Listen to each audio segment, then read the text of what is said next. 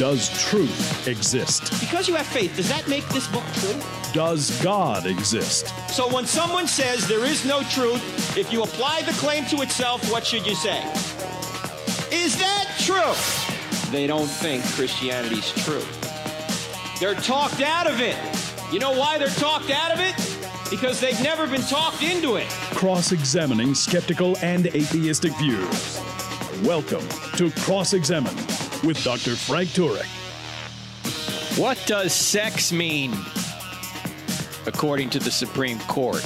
Yeah, you were probably wondering where I was going with that. The Supreme Court just had a decision this past week. What does it mean to the country? What does it mean to Christians? What does it mean to human rights? We're going to talk about that today. In fact, I've just written a column. It's on One News Now. It's on stream.org. It's on townhall.com. It's on our website, crossexamine.org, and a few other sites. The title is 5 Casualties of the Court's LGBTQ ruling, or LGBTQ sex ruling. Got to get all those letters in there. What was this decision all about? How did the court arrive at this decision? And in fact, after I go through some of these casualties, there are 5 of them, I'm going to try and explain how in 2020 this decision could be made. It goes all the way back to Aristotle, actually all the way back to Adam and Eve, but Aristotle will be our key figure here that we're going to look at a little bit later in the program, so don't go anywhere. And let me just start out by pointing out that there are 5 casualties. There's more than that, but 5 casualties that I could fit into 1,200 words for a column about this ruling. And what sex now means, according to the Supreme Court in civil rights law, is it means sexual orientation or whatever gender you think you are. That's the result of this Supreme Court decision, Bostock versus Clayton County. And the person who wrote the majority opinion is Justice Neil Gorsuch. Oh, he was supposed to be a conservative, remember? Well, here are some problems with the ruling. The first problem, or the first casualty, I should say, is you and me, we the people. Because if you think you have the ability to govern yourselves through your elected representatives, the United States Supreme Court just made a mockery of that constitutional principle again. They've done this before. You know, you can work to elect the right people, pass the right laws, and then you'll just see a handful of unelected lawyers on the Supreme Court nullify or replace your laws, the ones that you work for, with their own laws. That's what the 6 justices did this week. They changed the 1964 civil rights law into a law that they desired, despite the fact that the very changes that they made, the Supreme Court made, have been rejected by Congress in recent years. So just like that, sex no longer means biological sex, but it could also mean sexual orientation or whatever a person thinks their sex is at the time. Now, Justices Alito and Thomas wrote a dissent, as did Justice Kavanaugh, and Justice Alito and Thomas wrote this. They said there's only one word for what the court did today: legislation. They went on to say a more brazen abuse of our authority to interpret statutes is hard to recall, unquote. Now, what does this all mean? The court is legislating from the bench. The court is changing their own, or changing the laws of the United States by their own preferences. Now, many might agree with the result of this particular decision. It's going to have some big negatives I'm going to talk about here in a minute. One of them is they're usurping the will of the people. But the means by which this result was achieved should disturb everyone who's an American. Why? Because it strikes at the very heart of our Constitution and our rights as people to govern ourselves. It's a complete injustice for judges to impose their legislative will on the people. Look, if they want to change the law, if a judge wants to change the law, then he has to do what any other citizen has to do. He's got to convince his fellow citizens to go through the difficult legislative process to get the law changed. To merely impose his or her will on the people is what we call tyranny. But that's what's going on in our country. It's been going on in this country for a long time. And it's what frustrates so many people because they work hard to put laws into place. And then justices come along and say, no, we don't like your laws. We're going to put our laws in place. That is not representative democracy, ladies and gentlemen, or a representative republic. That's being ruled. That's five, well, in this case, six people, six unelected people ruling over 335 million. You want to change the law? Go through the legislative process. So the first casualty in this decision is we the people. The second casualty, ironically, is women. Why women? Because Justice Gorsuch's opinion furthers the leftist claim that sex is defined not by biology, but by one's state of mind. Therefore, if a man thinks he's a woman, then the law must treat him as a woman. Although Gorsuch tries to deny this result in the opinion, he tries to say, well, this doesn't follow. No, it does follow. What Gorsuch has actually done is he's given legal grounds for biological men to gain legal advantage over actual biological women in the workplace, in the bathroom, and, of course, on the athletic field and other places. I mean, think about it this way. Ladies, you're at your job. You want a promotion, right? All other things being equal, do you think your employer is now going to promote you or the man transitioning to become a woman who now has heightened legal grounds as an even smaller minority to sue for discrimination? What is the employer going to do? The employer is going to protect him or herself and say, well, I'm not going to promote you. I'm going to promote this transgendered person because if I don't, then I'm going to open myself up for a lawsuit. Ladies, do you want privacy and safety in the bathroom and showering facilities? What policy is your employer or your gym going to adopt? The common sense one where biological men and women are separate, or the one that prevents a costly discrimination suit by inviting men into women's facilities? What's going to happen here? Women are now at a disadvantage because of this decision, because the court imposed their will on the nation. Also, the third group of people, or the third casualty in this decision, believe it or not, is LGBTQ people. You say, how can that be? This is supposed to help them, right? Well, yes and no. You'll see why no here in a minute. Because what Gorsuch has done, he's not just made it harder for women.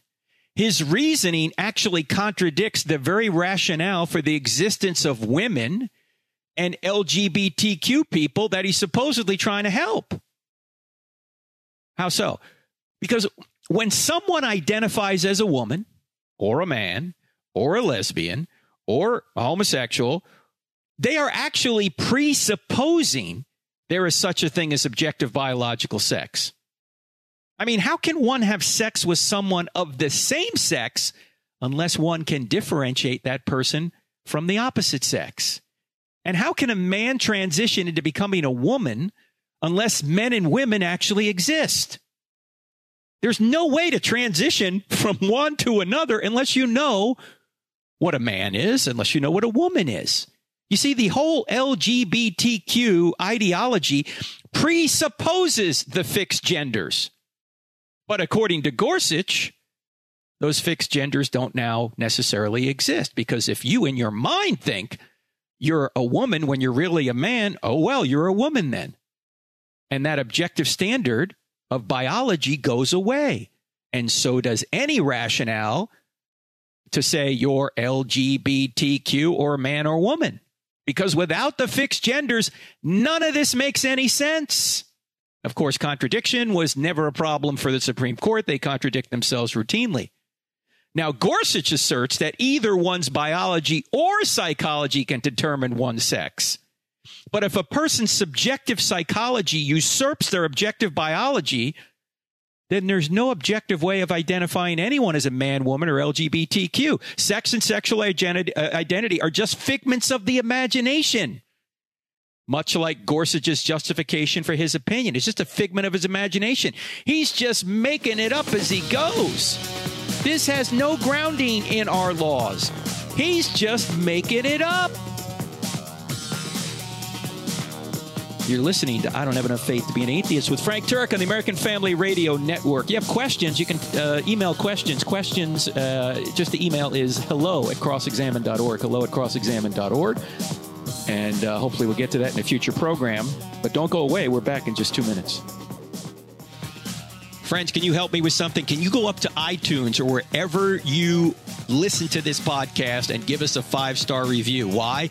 It will help more people see this podcast and therefore then hear it. So if you could help us out there, I'd greatly appreciate it. Welcome back to I Don't Have Enough Faith to Be an Atheist with Frank Turek on the American Family Radio Network. I want to give you a bit of a personal update. Thank you for praying for my family. My dad is in hospice, as you know, in Florida. I just returned this week to Charlotte. I'll be going back to Florida again soon. In fact, he's probably getting fairly close, but it's really hard to judge these things. He's about to get... and that's ultimately our goal anyway in God's time, so...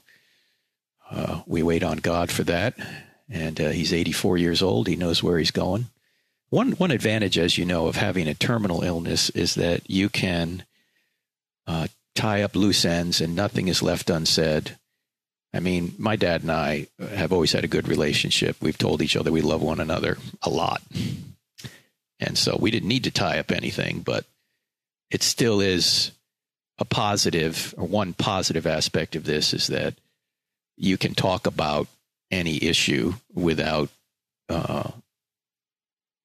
it being awkward, really, because when you know the end is coming, it's time to put aside the trivialities of life and talk about what really matters. So that's one of the advantages of this. I also want you to continue to pray for Tim Keller, if you would, who has pancreatic cancer. Rush Limbaugh, who has lung cancer, as you know. In fact, David Limbaugh, Rush's brother, is on our board here at crossexamine.org. Wonderful man.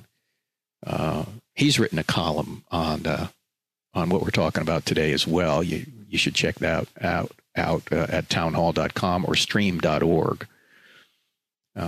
Today we're talking about this column, and this column I just wrote called 5 Casualties of the Court's LGBTQ Sex Ruling, and I'm going to expand upon it in this podcast, because 1,200 words, I couldn't say everything I wanted to say. I really want to get to the root of why decisions like this come in 2020 to our Supreme Court, how they can make decisions like this. What's the history of this? How did this happen? It goes all the way back to Adam and Eve, obviously, but also all the way back to a denial of Aristotle. You say, how does that? We'll get there. Just stick with me. We were talking of the 5 casualties, and just before the break, we were talking about the third casualty, LGBTQ people, because if you negate the standard of biology for men and women, you've negated the rationale for men and women and LGBTQ as well. In fact, that's why some lesbians, gays, bisexuals, and feminists, for example, like J.K. Rowling, I think her name is, she wrote all the Harry Potter series. She came out with a recent 3,600-word essay called J.K. Rowling Writes About Her Reasons for Speaking Out on Sex and Gender Issues. She, unlike so many in our culture, will not back down when she gets pushback from the transgender ideology people. She goes right back at them, and she wrote a pretty elegant 3,600-word essay on that. You can see it linked in my column. And there are people who identify as LGBTQ, particularly the L, the G, and the B, who in recent years at the Heritage Foundation had a kind of a powwow, a panel discussion, if you will, at the Heritage Foundation. And Ryan T. Anderson actually chaired this panel, and you can see their hour or so long conversation in the link from the column that I wrote, 5 Casualties of the Court's LGBTQ Sex Ruling. You can see that entire discussion they had. And these are people that don't agree with the Heritage Foundation, a conservative think tank, on virtually anything except transgender ideology. Because if you say there are no fixed genders, LGBTQ people don't really exist, and neither do men or women. They're all just figments of our imagination. So check that out on the links that I just mentioned here, or they're in the column, I should say. The links are in the column if you want to see that panel discussion right there. Because Gorsuch's I can't even speak today. Sorry, I'm getting emotional. Justice Gorsuch's opinion defines LGBTQ people right out of existence.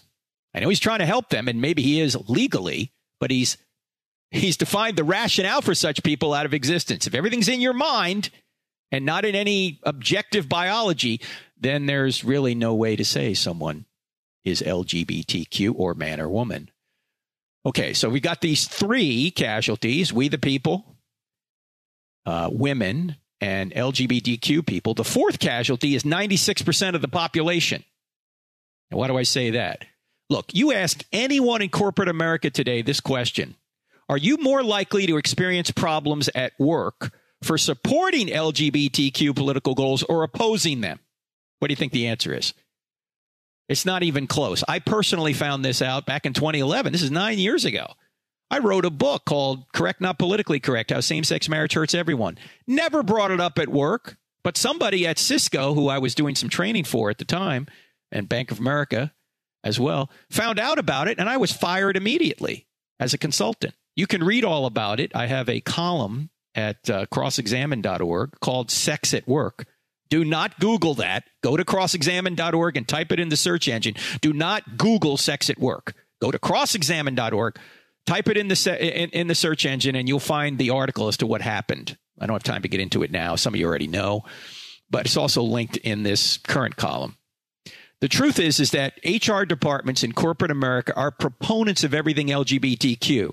And for those who identify as such, these folks are actually better off than their straight counterparts, because LGBTQ households on average earn more than traditional households, and gay men earn 10% more than straight men. Now, there are some individual exceptions. That's why this case rose to the Supreme Court. Somebody was claiming discrimination. But there appears to be no systematic discrimination, no systematic problem of anti-LGBTQ bias in the workplace. To the contrary, it's the opposite. LGBTQ people are celebrated.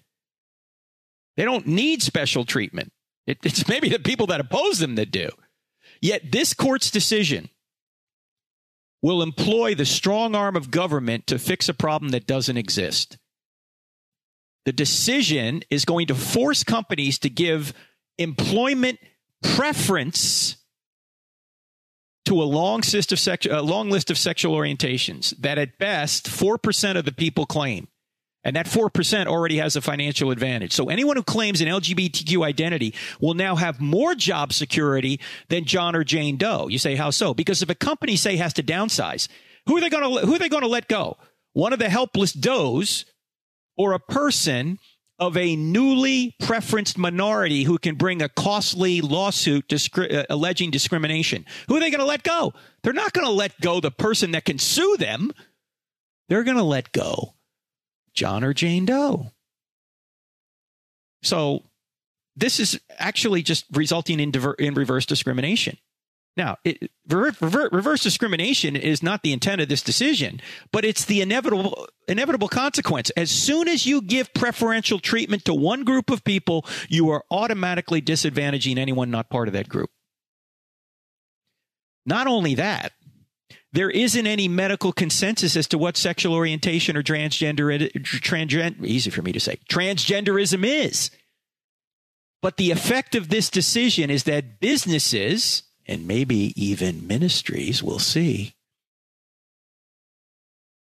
preference to those who identify with a long list of special genders ambigender, bigender, blur gender, call gender, conflict gender, cosmic gender, etc., etc., etc. I don't even know what these mean. Most people don't know what they mean. Well, there's no objective of definition for any of these things. That's the whole point. It's all just made up in your mind. Now, how is it all? But what does Facebook have? 59 such genders, and now you can even customize. Maybe they have more now. I don't know. That was a couple of years ago. They came up with 59. How is it possible for a business owner to even know you're in compliance if you can't define what compliance is? And how many young workers are going to simply claim one of these nebulous labels just to get an advantage? Yeah, I'm pangender. You can't discriminate against me. I'm gender spiral. You can't discriminate against me. You can discriminate against him or her because they don't claim one of those labels. Look, these claims for special treatment can't be objectively disproven.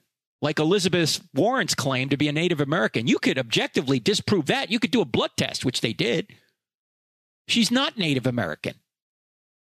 But you can't do a blood test for gender fluid. Because if your gender is just in your mind, then there's no objective way of discovering what somebody is.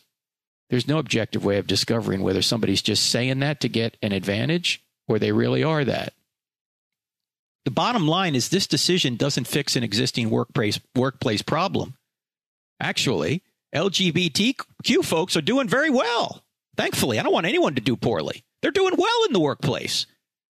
Instead, this decision creates legal and administrative chaos, and it legally justifies reverse discrimination against an already underperforming 96% of the population. Now, that's anything but equality, ladies and gentlemen. That's not equality. That's giving a very small minority who can't even be defined except by what they think an advantage over 96% of the population. Now, maybe we're going to have probably it'll be more than 4% now claiming one of these genders because they're going to get an advantage over it. But still, most of the population is going to be disadvantaged because of this. That's not equality. I think I saw a Babylon Bee headline. Babylon Bee, our friends at the Babylon Bee, always keeping things light and giving us a chuckle when we need it. I don't have it in front of me, but it said something like this. Trump claims to be gay and transgendered, so he can't be fired. Something like that. I mean, now there's truth in that, right? Obviously, he's elected, but if he was in the workplace, that would be a shield for you to say, oh, you can't fire me. And by the way, this actually makes the Civil Rights Act less effective for blacks. I didn't have time to put this in the column because we're running out of room. Less effective for blacks, the very people the civil rights legislation was trying to protect, because now you have even a smaller minority protected over African Americans, the LGBTQ people. So it's actually destroying the reason the Civil Rights Act was put into place to begin with, or at least making it weaker. All right, I'm Frank Turek. You're listening to I Don't Have Enough Faith to Be an Atheist on the American Family Radio Network. We're back in 2 minutes. Friends, Frank Turek here. I Don't Have Enough Faith to Be an Atheist is a listener-supported radio program and podcast. So if you like what you hear here, would you consider donating to crossexamined.org? 100% of your donations go to ministry, 0% to buildings. We're completely virtual. So if you can help us out, we greatly appreciate it. Thank you so much. We're going back to Israel, ladies and gentlemen. This September, if you want to be a part of this amazing trip, you need to go to crossexamined.org and click on events. You'll see the VIP trip to Israel. My friend Eli Shukron, the Israeli archaeologist who discovered the Pool of Siloam and excavated most of the city of David, among other places, will be our guide as we go through the top sites in Israel and also stay at the best hotels. Let's call it a VIP trip. You know, when you do a trip to Israel, it's not walk where Jesus walked. It's run where Jesus walked, because you're trying to see so much in a short period of time that you wind up getting tired. And that's why we stay at the best hotels, because we want people to really enjoy themselves and get good sleep while we're getting ready for the next day. And it is just an amazing, I just love going to Israel. So I hope you guys can join us. We only take one bus. We're not one of these, we could take more. We filled up the first bus, but then the trip got canceled because of coronavirus. And so now some of the people who were going to go in April can't go in September. So we now have some seats open. We could blow by that, but we don't, because we just want one bus. Everybody be on one bus and have the camaraderie and not have too many people at any site we go to. So if you want to be a part of that, go to crossexamine.org and click on events. You'll see the trip there. And then in February, we're going to do a trip to the real Mount Sinai, what we think is the real Mount Sinai in Saudi Arabia. We're going to start in Jordan, go to Saudi Arabia, get on a yacht, actually. And a big yacht holds like, I don't know, maybe 100 people. And go through the Red Sea and even wind up in Egypt, and then ultimately on. Some folks are going to go on to Israel after that. I'll leave and go back home from Egypt, but it's going to be just, those trips are going to be great. If you want to be a part of them, again, go to crossexamine.org and click on events. So we're talking about the, the 5 casualties of the court's LGBTQ sex ruling. And I'm taking most of this from a column that I just wrote, which you can see at crossexamine.org, One News Now, Stream, townhall.com, some other places. And we've gone through 4 of them. These are the 4 casualties so far: we the people, women, LGBTQ people, and 96% of the population. Outside of that, it's a really good decision. What's the 5th casualty? Well, I mentioned one just before the break, and that is African Americans are actually not served by this, because now there's a smaller minority that usurps them in the workplace, the LGBTQ group. So the very reason the civil rights legislation in 1964 was put into place was for the African American community, and now that has been usurped by the LGBTQ community, and that group is based on behavior, which has a moral dimension to it, whereas race has no moral dimension. In other words, there's no reason to be against somebody because of their race. Race has no impact on one's behavior. But LGBTQ, they are behaviors. And so people can have valid moral grounds for saying those behaviors I don't think are moral. But you have no moral reason to be against somebody because of their race. There's one race, the human race. And we shouldn't just be non-racist. We should be anti-racist. Racism is a sin, especially if Christianity is true, and it is. Now, we've talked about this on the previous 2 programs. Maybe next week we'll return to it. It's a big issue in our country right now. But I just want to point that out, that actually another casualty are African Americans in this decision. I didn't have room to I could have come up with 10 casualties, but I came up with 5 and had to end because of the space limit on a column. But here's the 5th casualty in the column: religious freedom. Look, if any group is being discriminated against in corporate America, it is Christians and other conservatives who are hiding under their desks for fear of being outed, excluded, and shamed by the people who say they're fighting for inclusion, tolerance, and diversity. Yeah, those police, the mob. Now, are religious people, are their rights, their First Amendment rights, now nullified? How about Christian or Muslim or Jewish schools? Are they now forced to hire teachers and administrators who contradict their natural law and scriptural views of proper sexual behavior? Will religious people now have to get special permission from the Supreme Court to say and live as if there's only 2 genders created for one another? Well, according to the decision, Justice Gorsuch says those questions are questions for another case. Now, given his faulty reasoning skills and his legislative impulse in this case, I'm not very optimistic that he's going to respect reason or the Constitution the next time either. Now, what do I mean by his faulty reasoning skills? Well, some of them I've mentioned in here, but Ryan Anderson has a column to which I link to in my column, which goes through more of the legal reasons that and analogies that Gorsuch brings up that don't work. They're false analogies.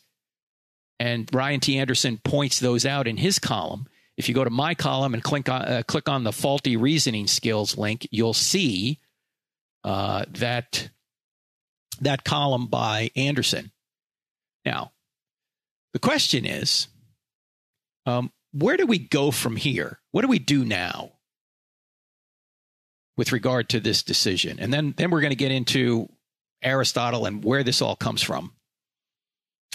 Anderson, in his column, has a 3 suggestions or maybe 4 suggestions on what to do. Here's what he says. First, Congress should explicitly state that when it uses the word sex in civil rights statutes, it does not refer to sexual orientation and gender identity. It could clearly state that Gorsuch's logic of sex discrimination is not that of Congress. Second, if Congress is unwilling to directly correct the court, and this Congress is unwilling, Nancy Pelosi agrees with this decision, despite the fact that it's disastrous, as I already mentioned.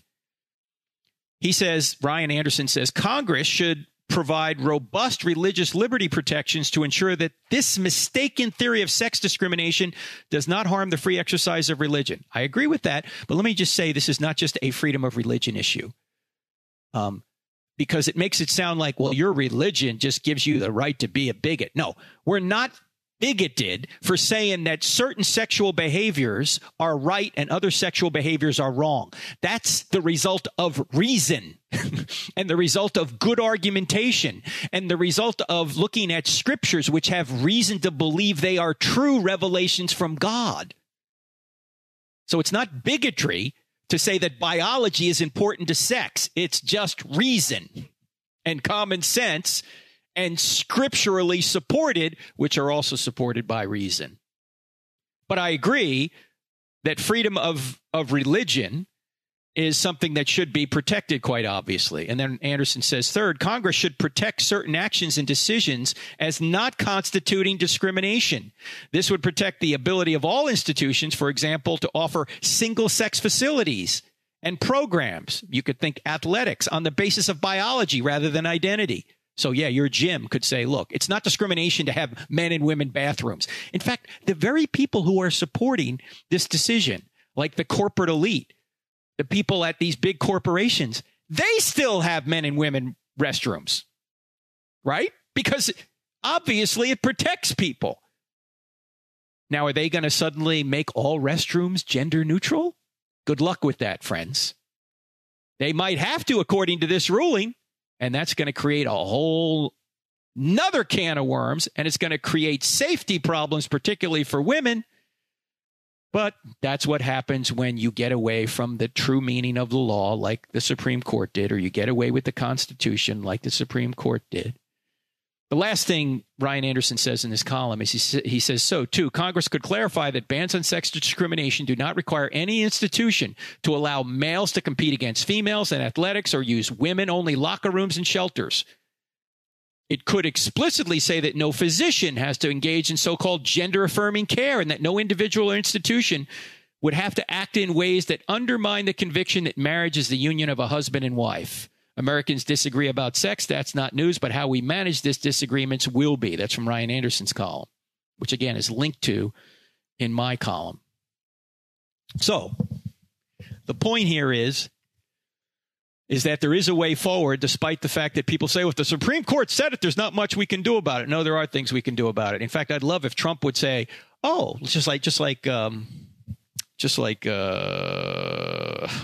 Andrew Jackson did many years ago. Oh, that's the Supreme Court? Great. Let's see what army they have in order to enforce it. At some point, somebody needs to say that decision's illegitimate. It is such a brazen abuse of power. You are not supporting and defending the Constitution.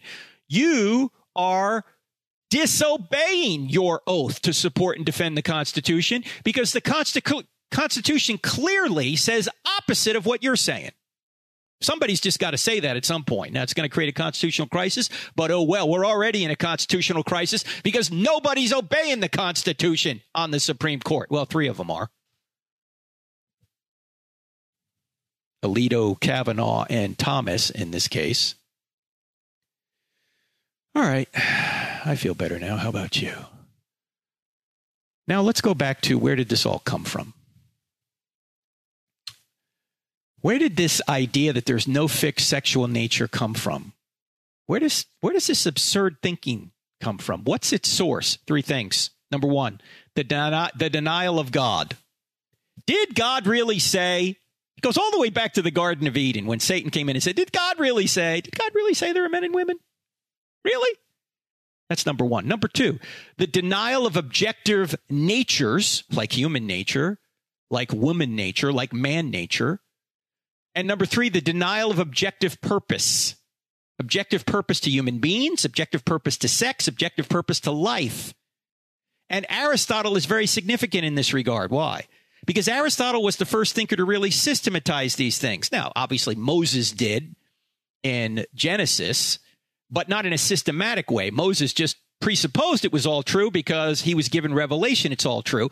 Aristotle systematized that thought.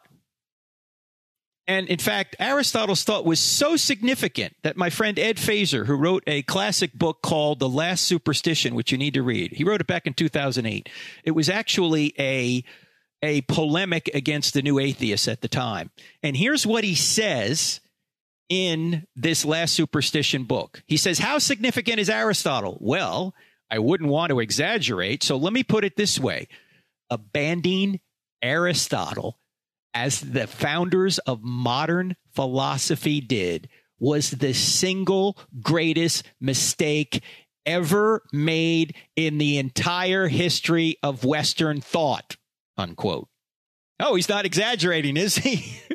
Abandoning Aristotle was the single greatest mistake ever made in the entire history of Western thought. Not in everything Aristotle said, but on natures. Because abandoning Aristotle, what Feser means is that abandoning, among other things, objective natures and purposes. And when we come back from the break, we're going to talk about this. This is the source of these inane rulings we get 2,400 years later. You're listening to I Don't Have Enough Faith to Be an Atheist with Frank Turek on the American Family Radio Network. By the way, our website is crossexamined.org. That's crossexamined with a D on the end of it.org. We're back in 2 minutes. If you find value in the content of this podcast, don't forget to follow us on Instagram, Facebook, and Twitter. Join our online community to have great conversations, grow in your knowledge of God, and become a better defender of the Christian faith. Also, don't forget to subscribe to our YouTube channel where we have hundreds of videos and over 100,000 subscribers that are part of our online family.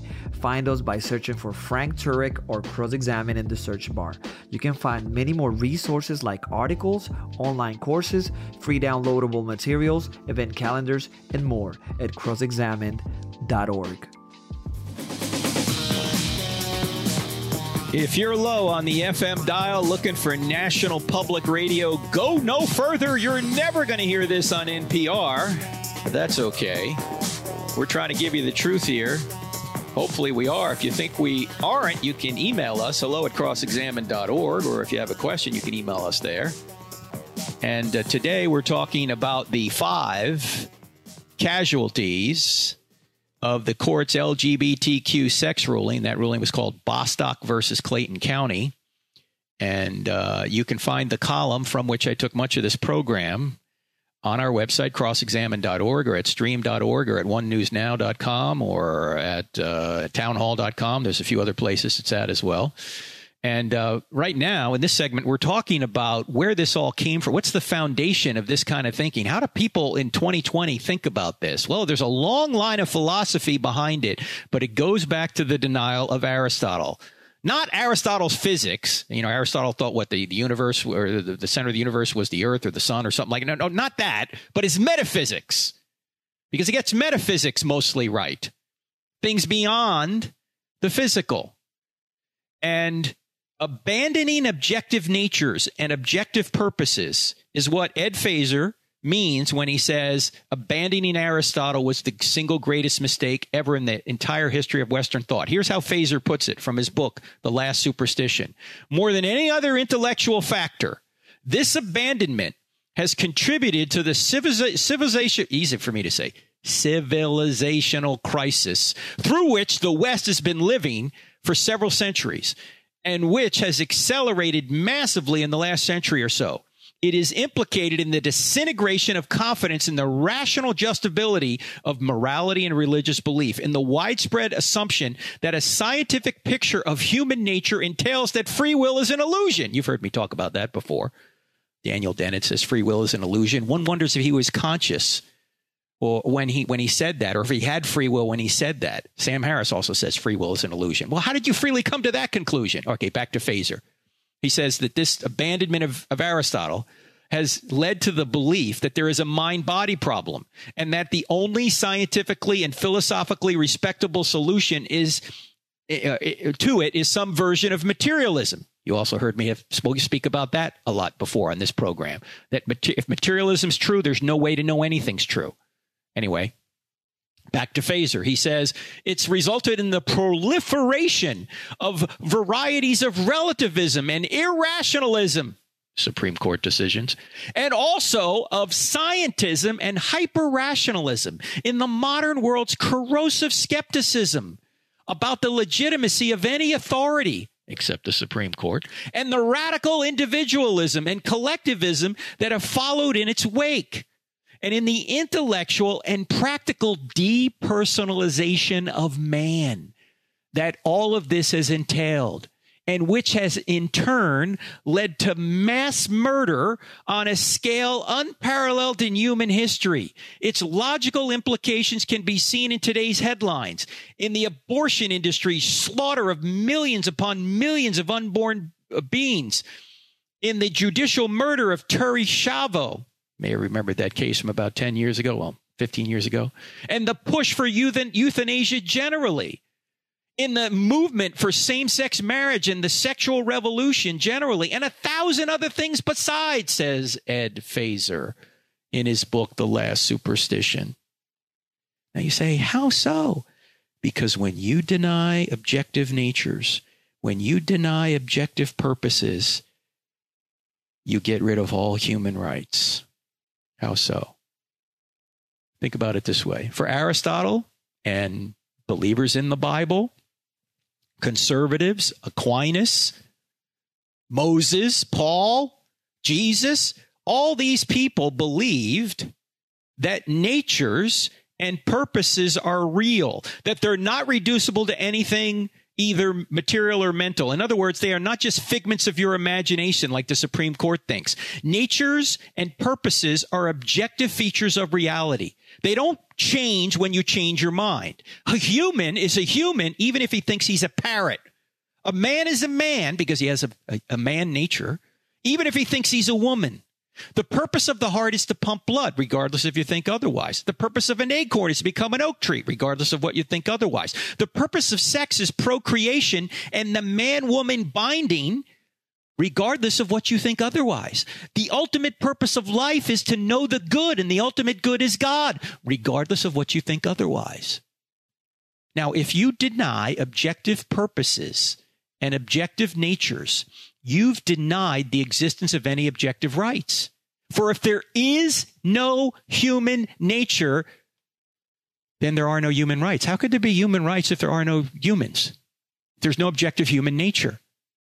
If there is no woman nature, then there are no woman rights, which is exactly what I was saying earlier about some of the feminists saying, hey, if we're going to buy into transgender ideology, if we're going to buy into the idea that your sex is what you think you are, then how do you identify who a woman is? If a man wants to just identify as a woman and he goes into the workplace, he has to be treated like a woman. That's going to disadvantage me, who's a real woman, these feminists will say. And they're right. If there is no purpose to life, there's no right way to live it. Just like if there is no purpose to a football game, there's no right way to play it. You can't tell. If there's no purpose to a football game, there'd be no way for you to say that your quarterback throwing a touchdown is better than your quarterback throwing an interception, because there's no way to judge whether a particular action will take you closer to the goal or the purpose or further away if there is no goal or purpose. Look, if a person's sex is determined by their thoughts that contradict their nature, which we measure sometimes by DNA, you now have no objective means for even discovering what sex is. Sex is subjective. Sex is in the subject, their thoughts, not the object, their nature. If sex is subjective, then there are no sexual rights. But sexual rights are exactly what the Supreme Court is trying to assert. Do you see the problem here? The elites on the Supreme Court, destroy the foundation of rights, and then they try and build a house of rights on top of it. You can't have it both ways. They try to create objective rights while at the same time destroying the very foundation of objective rights. If there's no fixed reference point, if there's no fixed standard, how do they even know their ruling is correct? Certainly the Constitution or existing civil rights laws, that's not their reference point. They've abandoned both of those standards by legislating from the bench. They just dismissed what the 1964 law said. They just changed it. They said, this is what it means now. By what standard? If there are no natures or purposes, everything is subjective, and so are rights. They are mere preferences, which is about all you can say about what the court has done. They've imposed their subjective preferences on 335 million people and thrown the workplace into chaos. That's what's happened. And how did it happen? Well, it wasn't just because these individuals got to the Supreme Court. This goes all the way back into human thought when modern philosophers began to abandon realism, which was originally systematized by Aristotle, baptized by Aquinas, and has been part of Christian thinking and natural law thinking for centuries. And that was abandoned beginning maybe partially by David Hume and then Immanuel Kant. David Hume lived in the 1700s. Immanuel Kant lived in the 1800s. We trace some of this, by the way, in our book, I Don't Have Enough Faith to Be an Atheist, if you're interested in that. But if you buy into all this subjectivism, like the court has, you've negated the very possibility to have rights at all, because you've negated the very possibility to even determine who a man is or who a woman is or who a human is or who an LGBTQ individual is. So they've destroyed the foundation while trying to build a house on it. And now we're left to pick up the pieces because the court can't think straight. And of course, this guy was put on the court by Donald Trump. But who did Donald Trump pick? Donald Trump picked judges recommended to him by the Federalist Society, who is supposed to pick conservative justices. Really? I guess they can't be trusted now either. Look, I've discovered something while observing politics over the past 50 years. Republicans sometimes appoint bad justices, sometimes good justices. Democrats always appoint bad justices. Who are the other 5 people other than Gorsuch on this opinion? Well, Roberts apparently now looks like a very bad pick by Bush, but the other 4 all picked by President Clinton. Who are the other 4? Breyer or Clinton or Obama? Breyer, Sotomayor, Kagan, and Ginsburg. They always vote the wrong way. They always vote against the Constitution. Well, I shouldn't say always. Okay. When it comes to these issues, they certainly do. They just ignore it because they have an ideology that they want to promote, an ideology that they want to impose on 335 million other people. So, yeah, sometimes Republicans appoint bad people, unbeknownst to them. Donald Trump doesn't know anything about judges, quite obviously. He's a businessman. He's just going on what the Federalist Society says. And apparently, I saw someone recently who was a conservative when Gorsuch was put up and said, we don't want to put this guy on because he goes to a gay-affirming church and he actually presided over a same-sex wedding. Well, now the truth comes out. I guess he just decided he would go all the way on this. And as I say, although it may seem on the surface to be a win for LGBTQ people, it's a win and a loss because he basically just said you don't really exist in any rational way. All right, I'm Frank Turek. Check out our website, crossexamine.org. Don't forget about the trips to Israel coming up. Hope you can join me. And I hope to see you here next week. We may talk about the race issue again.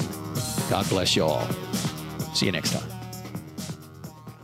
If you benefit from this podcast, help others find it. Just go to iTunes or any other podcast service you might be using to listen and leave us a 5-star rating on the I Don't Have Enough Faith to Be an Atheist podcast with Dr. Frank Turek. It will take you less than 5 seconds. You can also help a lot by leaving us a positive review for others to see. This podcast is available on iTunes, Spotify, Google Play, Stitcher, TuneIn, and many other audio content delivery apps. Thank you and God bless.